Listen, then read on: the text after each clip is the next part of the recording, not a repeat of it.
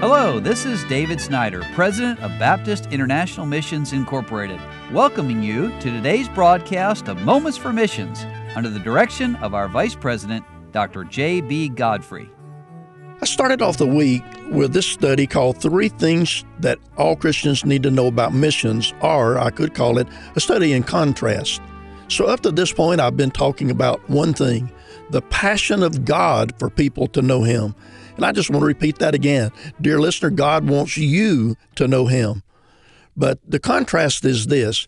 God wants everyone to know Him, but the second thought is this, the persistence of the devil to keep people from knowing God and to keep them in darkness. Listen to some of the verses in the Bible. Psalm 107, verse 10. It talks about such as sit in darkness and in the shadow of death, being bound in affliction and iron.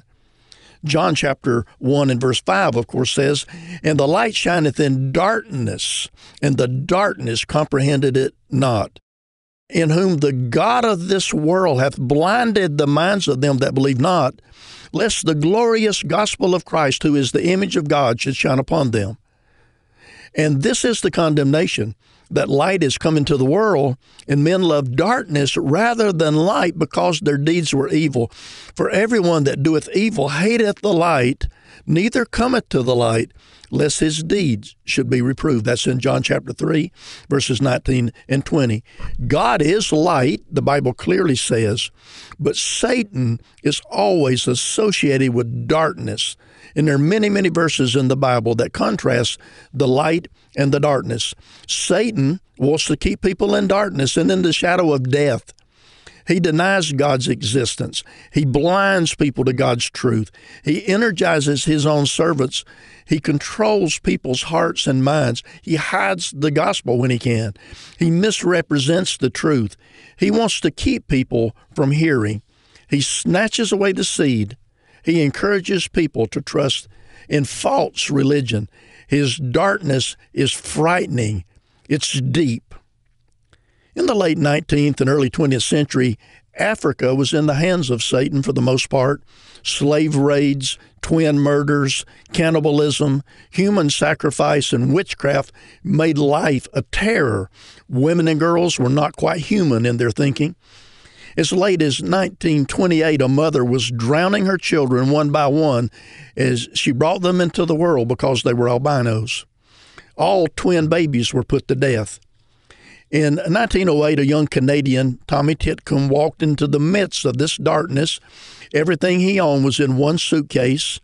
In 1909, he arrived in a place called Mopa, and he was refused access to the native hut, so he spent the night out under the stars in a wild place. Just as he was drifting off to sleep, he heard a sound of bare feet approaching. He thought it was the enemy sneaking up to kill him, to have a nice feast on the morrow. But he heard a low voice, Oyimbo, Oyimbo. An African man came to ask the way of salvation. And many people were saved, and there were enormous difficulties, and there were persecution. Tommy Titcomb was married later and went back to that part of the world with a wife. And once he and his wife were there, they found a place where there were the remains of 75 sets of twins who were slain in that place.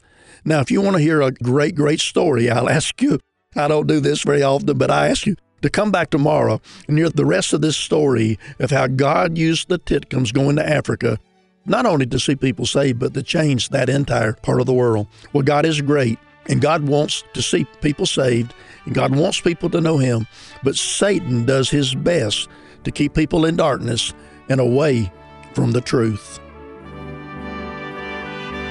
You've been listening to Moments for Missions. For further information, please write to BIMI, P.O. Box 9, Harrison, Tennessee 37341, or call us at 423-344-5050. Or you can visit us online at www.bimi.org. Until next time, may the Lord richly bless you.